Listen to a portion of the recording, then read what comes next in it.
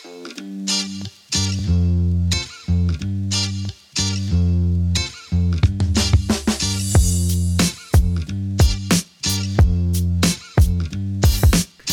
there, folks, and welcome to another episode of the Next In Line podcast. In the booth today, in the studio, you got Adam Davis here alone, and going to talk to you a bit about what's going on right now behind the scenes and some estimations and whatnot, and fun guessing games as we sit around and wait for the next match in Loudoun United's bye week. That's right, we are in the middle of a bye week. Talk a little bit about OC, Orange County FC. We're going to talk a little about how that all happened and went. We're going to talk about some upcoming matches. We're going to talk about the table, how things are shaking out, and what to watch for during this bye week if you're bored and you don't have the red and the white to check out, and some other fun stuff as well to break down. So thanks for tuning in, and I'm going to get right down to it. I'm going to get down to the ugly first. And what is uglier than an at-home loss against a team that is definitely beatable, and started and ended in every way possible, in an ugly way, and that was Orange County SC Soccer Club. We go back and forth here. We like that. So OCSC came to town and again was a winnable match, and it was one of probably the worst performances of the season for Loudoun United. All around terrible. If it wasn't for the fact that if you're a FOT Mobstat follower like myself, that Jackson Hopkins' goal and his just overall performance sitting in that attacking role when in Tommy Williams' red card absence his role was good enough to earn a man of the match award on the night, according to FOT Mob, highest rated in position player on the night, and that's pretty cool considering he was not on the winning team at all. Look, we don't want to talk a lot about it. Jackson Hopkins, Khalil Medkar, and his assist, and Zach Ryan were the bright spots. The three of them were pretty sharp despite Tommy's suspension.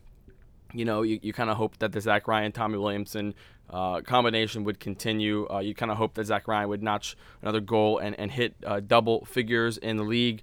But he's currently still tied for second at the top of the scoring charts. Those are bad goals. All of them were bad goals to let in. Whether that's not staying on your line or not committing to going off your line or whatever it is. It was not good by Dane Jackman.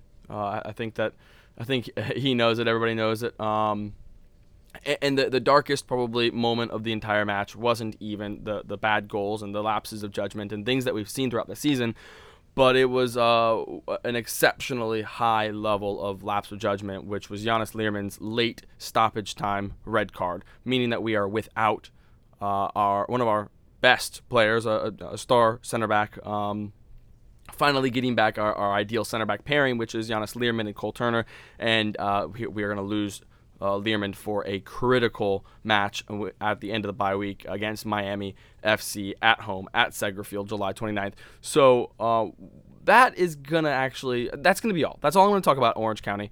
Ugly, bad match. Don't watch the highlights. If you haven't watched it, then maybe unsubscribe from ESPN for like 2 days and then rejoin before the next match or next round of matches in the USL Championship. But talking about Giannis Learman's his absence, it brings a pretty interesting situation, I guess you could say, meaning that there's a pretty significant chance we might see the, let's see here, 1, 2, 3, 4, 5, 6, 7, 8, ninth. It might be the ninth center back pairing. If you look at just a back line of 4 or just I know sometimes we like to run 3 center backs and all that fun sauce, but if you're looking at just true out-and-out center back pairings, this could be the 9th separate center back pairing that Loudoun United has trotted out if Cole Turner and Bryce Washington start the game, as I would expect they would in Learman's absence. Washington and Learman did pretty well together when Cole Turner had to leave early in the season. So be interesting to see how Washington and Turner do. I'm going to start ripping names off really quickly, and it's going to get really confusing really fast. I'm going to go through a couple of the substantial pairings that we've had, and maybe some of the ones that haven't worked so well. First off, the largest run of pairings was that Giannis Learman-Bryce Washington pairing with 7 matches that the two of them played. Right behind that was the ideal and I think starting the season center back pairing, Learman and Turner, which is the second most common that we've had, just one match behind that 6 matches, meaning that this Miami match might have been what would have tied those two. Washington and Chica, when Learman was then knocked out for a few weeks, they had 5 matches together in third place, and Chica Akinboni and fourth with 3 matches. And then you got a couple other pairings like Chica and Learman and Chica and Jace Clark. Bryce Washington Akinboni even got a game, and Jace Clark and Giannis Learman. Man, it is back and forth with a lot of different center back pairings. It's absolutely, I would say, very uncommon at the professional level to see this many combinations, but it's been a necessity as a result of health issues, suspension issues, and overall just opportunities and talent that have come up and through the DC ranks, like Matai Akinboni, who we're currently not seeing, presumed still injured or at least nursing back the injury he earned a few weeks ago. That's a big deal, but I would say all eyes on Miami, all eyes on a potential Bryce Washington, Cole Turner pairing and see what they can do. Bryce Washington does both of the two of them do well because they can kind of get forward and impact the midfield as well. Cole Turner has been straying forward a lot more often. I think in a couple late games, we've even brought on an additional defender for him to be able to stray nearly into an attacking role and provide additional running lanes for our midfielders. So having Learman there to kind of anchor the back line has been helpful. But him being out of position, far out on the right wing, and then suddenly making silly decisions, he's not going to be available. So we'll have him back at home on August 2nd for the Memphis 901 match. So hope to see that turn out all right. And I think that there was also a yellow card during that forgettable match for Nanana Landry, but I believe his accumulation he's already had 1 suspension for accumulation. I think his next one will be another 3 more yellow cards. So hopefully that doesn't happen anytime soon because he is currently at an astounding rate of collecting yellow cards. Upcoming matches, I already talked about it. Miami FC, we're in the midst, if you listen to my last episode, we're in the middle of a run of very winnable matches. We got Miami FC, we already beat them. We got a chance of doing the double at home, so the advantage is ours. You got to hope that they are not going to, first of all, we're going to be rested. They're still a very leaky defense, but they're also a very sharp attack. Kyle Murphy and Christian Sordo are going to be really looking to kind of burn us like they have in the past. But we've already done the hard part, and we've already taken advantage of this set of matches. And so, hosting them at Seger Field, you got to hope that we can come out and get the W there. It's I would say as much of a must win to save the season as ever before. And I'm going to explain a little bit as to why that is when I do a bit of the Eastern Conference table breakdown. After Miami, we got Memphis 901. A darn good team, but a team that we beat in week 1 pretty handily and one of the better performances of the season. San Diego Loyal SC has been up and down all season. Las Vegas Lights are maybe arguably the worst team in the league, probably tied around the Hartford realms. Sacramento Republic FC is not going to be an easy game. Indy 11 is winnable. And then you get to start really getting into the real tough matches that we're going to finish the season. These are the points, if we want to make the playoffs, these are the games we need to get points in. These are must wins. A lot of these drawing to Detroit, not acceptable. Losing to Orange County really, really hurt. So we're in kind of the do or die situation. I think that a lot of Loudoun fans have experienced this part of the season happening a lot earlier in previous years. So it's nice, that we're rounding the turn in the final section of July, and we're still in the conversation for a playoff spot. But we could watch that dwindle away this weekend alone, even as we don't play on this bye week, because there are teams around us that have opportunities to jump ahead. So that's going to be my segue. I'm going to talk about the Eastern Conference. Right now, Loudoun United is well ahead of the pack when it comes to games played, and that's a bad thing, right? In the world of football or soccer, as we here in America like to call it, we refer to this as games in hand, and you like to be the team that has them. But, points earned are always more valuable than potential points earned. So there are teams above us and below us, and all of them have games in hand on us. Most notably, Indy, I believe, has 2 games in hand on us, and there are a point above us on the table. I stand corrected. I've got the table in front of me. They have 4 games in hand on us. They've also got a match against us. That means that they're going to be dealing with some substantial fixture congestion. And looking at their schedule, that fixture congestion includes some rough and rowdy matches. New Mexico United away is never easy. They got Miami as well, and they've got us. Memphis 901, just like us, Phoenix Rising, Rio Grande Valley FC, and Detroit FC. These are games that are going to be, there's going to be a lot to win, a lot to lose. It'll come down to the wire, but man, it's just unsure how that's going to shake out. But them having 4 games in hand, which if you're a mathematician, that is the equivalent of 12 points, and being a point ahead of us in the table, and being the current holder for the final playoff spot in the Eastern Conference, does not look good for Loudoun. Below us, on the other hand, you got Detroit City FC, a team that we just drew against in a game we should not have drawn against. And they are 1 game in hand on us. We've played 22. They've played 21. They're tied on points, and they have an easier run of games. They've got some of the similar ones we have, like Las Vegas, Miami, and they've even got Monterey coming up at home over the weekend right now. These are games to tune into. I'm just going to tell you that Detroit Monterey Bay FC game and the Indy away at Memphis 901 is going to be on. Oh, sorry, I'm looking at the August fixtures. There we go. Indy's got a tough run. This is to reiterate the point I was making. They got Tampa Bay is who they have this weekend on July 22nd, Saturday, 7 p.m. kickoff. That's a really big one to watch. After that, they got Pittsburgh, Louisville, Memphis, Birmingham. All of those could be losses. They could get maybe points against Miami. I could also see them losing points to Miami just because of the fixture congestion. They're playing 2 a week every week until late August. El Paso after that.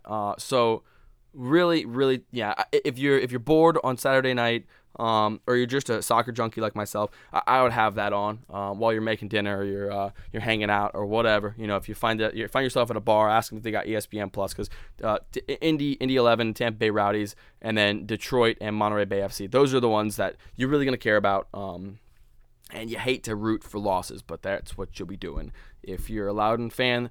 That's hoping that we leave our current position on the table, which is 9th.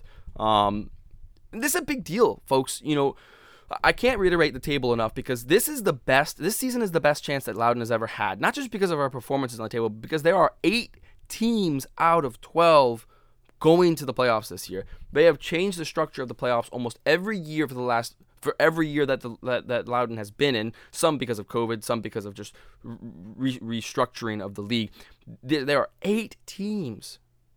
8 separate teams will make it to the playoffs in the Eastern Conference, meaning only 4 will not. If we do not make it this year, that is going to really sting for the fans, for the new ownership group, for a lot of folks.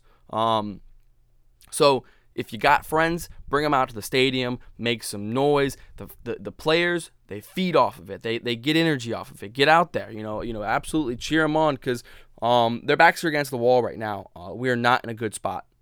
And so you got to hope that there's something that can be done to turn it around. What could that be? I'm going to talk about, I'm going to transition to 2 more segments. This is going to be a relatively quick episode, and I hope you all appreciate that, because it's a bye week again, and because we don't want to talk about the last match.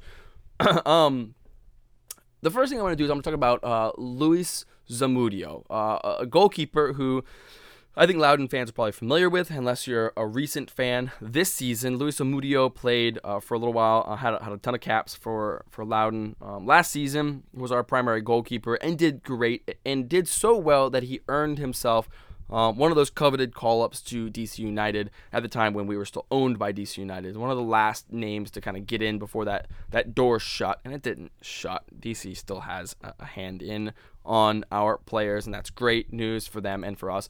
But Luis Zamudio is on DC United's books, and he was loaned for about a month and a half to the Pittsburgh Riverhounds, an Eastern Conference rival of ours, for about a month and a half, for 5 games. And he did exceptional. It was a pretty amazing run. During that time, in those 5 games, he allowed 1 goal, all 5 games. He had 4 clean sheets. He only had to notch 6 saves, during that time. So the defense at Pittsburgh is pretty stellar. But that all occurred throughout the course of a really rough run of form. I think that Pittsburgh looked at those matches and said, we cannot, our starting goalkeeper is out. He was participating in the Gold Cup, as a lot of players have been in the USL Championship. And we're not confident with our backups. And I don't know who their backups are. I apologize. Probably a former Loudoun player. But we're not confident with our backups in those really rough games. So we're going to bring in some veteran presence and tie in here with DC United. And so those games were against Oakland Roots, not a bad team at all. San Diego LLC, not a bad team, mid-table. Louisville City FC, very, very good team. Sacramento Republic FC, a very, very good team. And then again against Louisville City FC. His spot mob ratings for those were the win against Louisville was a 1-0 win, was a 7.9. He had a 7.3 in the draw against Sacramento Republic. He had a 7.5 against Louisville the first time. The 7.9 was the second time. Also a 0-0 draw. He had 7.5 against San Diego Loyal.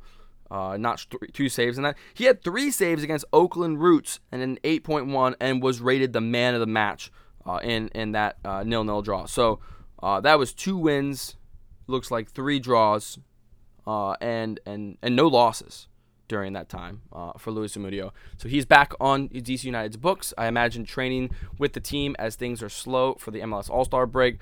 But you have to wonder if you're Ryan Martin right now, if you're asking folks, the powers that be over at Audi Field, Jackman and Farrow are just not cutting it at the moment. Jackman has been really good, but he's also been pretty bad at times. I think he's the out-and-out starter right now. I think Farrow's just kind of struggled on and off, but Jackman's performance was against Orange County was one of the worst we've had from a goalkeeper in a while. Could they be looking at Zamudio in the books? I don't know. Bringing him on the books? I'm not sure. Rooney really loves Tyler Miller, if you're familiar with and following DC United this year. And they've got Alexander Bono as well. So this is all to say, probably I'm not pinning these things on Farrow or on Jackman. I think that they make a lot more saves in a game oftentimes than I think Zamudio had to make in that entire 5-game streak, and Zamudio will be under fire a lot more if he gets loaned to us than that. Our defense is consistently forcing Hugo and Dane to win 1v1s, and they should not be doing that. Should not be having to do that, and they are consistently doing it. They're regularly up for save of the week, which is nifty, but also sucks, right? So, yeah. Just going to throw that out there. I don't think a goalkeeper is in the books, or I don't think it's our saving grace for getting out of this pickle that we're in. I think our midfield needs a little work, and I think someone needs to start scoring goals regularly, and I think we need to get out of the referee's back pocket as well. That to say, stop getting red cards. So that's all I got. I'm gonna do. I've been promising this for a little while. I'm gonna do my final segment as the "Where Are They Now" segment. I'm gonna do a quick liner on that, and then I'm gonna wrap it up. So this week's "Where Are They Now" segment is on a former attacking midfielder or central midfielder named Antonio Bustamante, a name that people are probably pretty familiar with if you've been a fan of this team for a long time. But if you're a fan as of the last few years, you've probably never heard of him. So feel free, if you're not driving, to give him a Google and follow along. So who is Antonio or Tony Bustamante, and what is his significance to Loudoun United? So him and his brother were signed during Loudoun's inaugural 2019 season. Tony was far more superior. I believe both, or at least one of them, went to William and Mary. He was the more regular contributor. I don't think we actually even saw Sandor off of the practice field. But he was one of the most substantial contributors to us as a newcomer to the USL Championship. He was technically, I think, a loanee from DC United. It was one of those times where those were kind of blurred because everything was one-year contract, so might as well everybody have been a loan. He was a homegrown contract awardee to DC, so that's pretty nifty. So he had come up through the DC United Academy, and I think he broke off and played NCAA ball at William and Mary. So in his only season with the club, he notched 5 goals, 5 assists in 27 appearances. He had perfect disciplinary record. We'd love that right now. No cards of any color were issued in his direction. He was born in Fairfax, Virginia, and held citizenship with both the United States and Bolivia. And that's important because he played for the Bolivian national team for, I believe, 2 games. One of them was, I believe, maybe both of them were while he was playing for Loudoun United, which afforded him the opportunity to play in some pretty substantial matches and against some substantial opponents in CONMEBOL, such as against Brazil, where he played on the same field as notable names like Thiago Silva, Philip Coutinho, Casemiro, Roberto Firmino, and even Neymar in a 2022 World Cup qualifying match. Really cool stuff. He was also, fun fact for the Loudoun Stampede goers and in the listening right now, he was one of the first players to earn his own song by the Loudoun Stampede. So if you want to dig that up, go right ahead. So where is he now? Life after Loudoun. He, after DC decided not to exercise the option, I think is the best way to say that, right? He did not exercise his option on his homegrown contract to renew him for another year. He moved and went to go play for a team called Blooming Santa Cruz in the Bolivian top flight. And I think that was probably, I would assume, to appeal to the Bolivian national team, hoping to get more minutes out there. He had an 8-month stint out there, and then he transferred to a club called Club Náutico Capibaribe.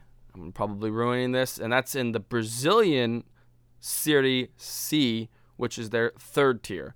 Kind of failing to ever have an impact at either of those 2 clubs.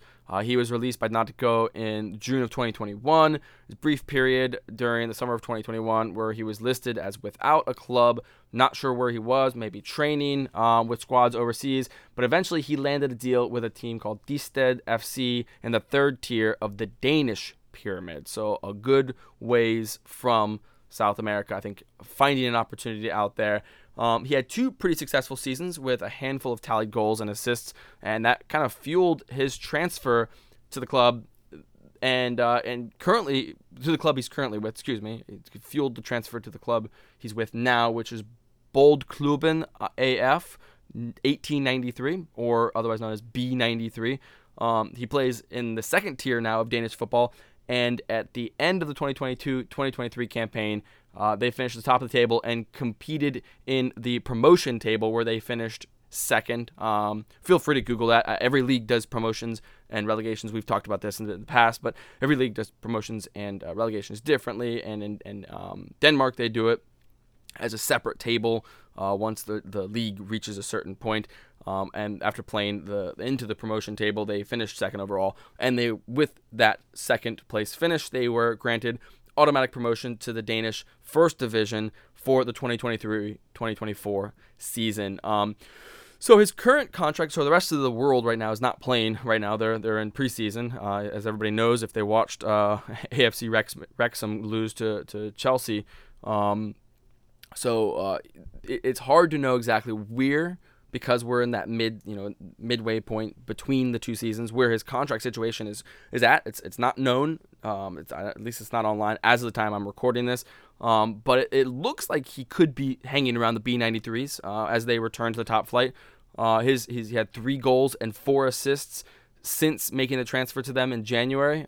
So I imagine that was probably enough contribution for them to want to keep him around. And it's exciting to see him kind of fall out at one point in various teams across South America, and now jump back into the fray and succeed by experiencing a promotion push that was successful to play in the top flight of a country, being the team in Denmark. If you want to do some real digging, you can find out where former Loudoun player Panos Armanakis played in Denmark as well. But that's all I got for Antonio Bustamante, and that means that's all I've got for the episode. Thank you very much, as always, for tuning in. Hope you enjoyed it. Hope you enjoyed this bye-week episode with all sorts of little goodies in the bag, for you to check out, such as Luis Zamudio's Pittsburgh Riverhounds run and a former Loudoun United player profile. So that's all I got again. Thanks for tuning in, and I'll catch you all next time out here.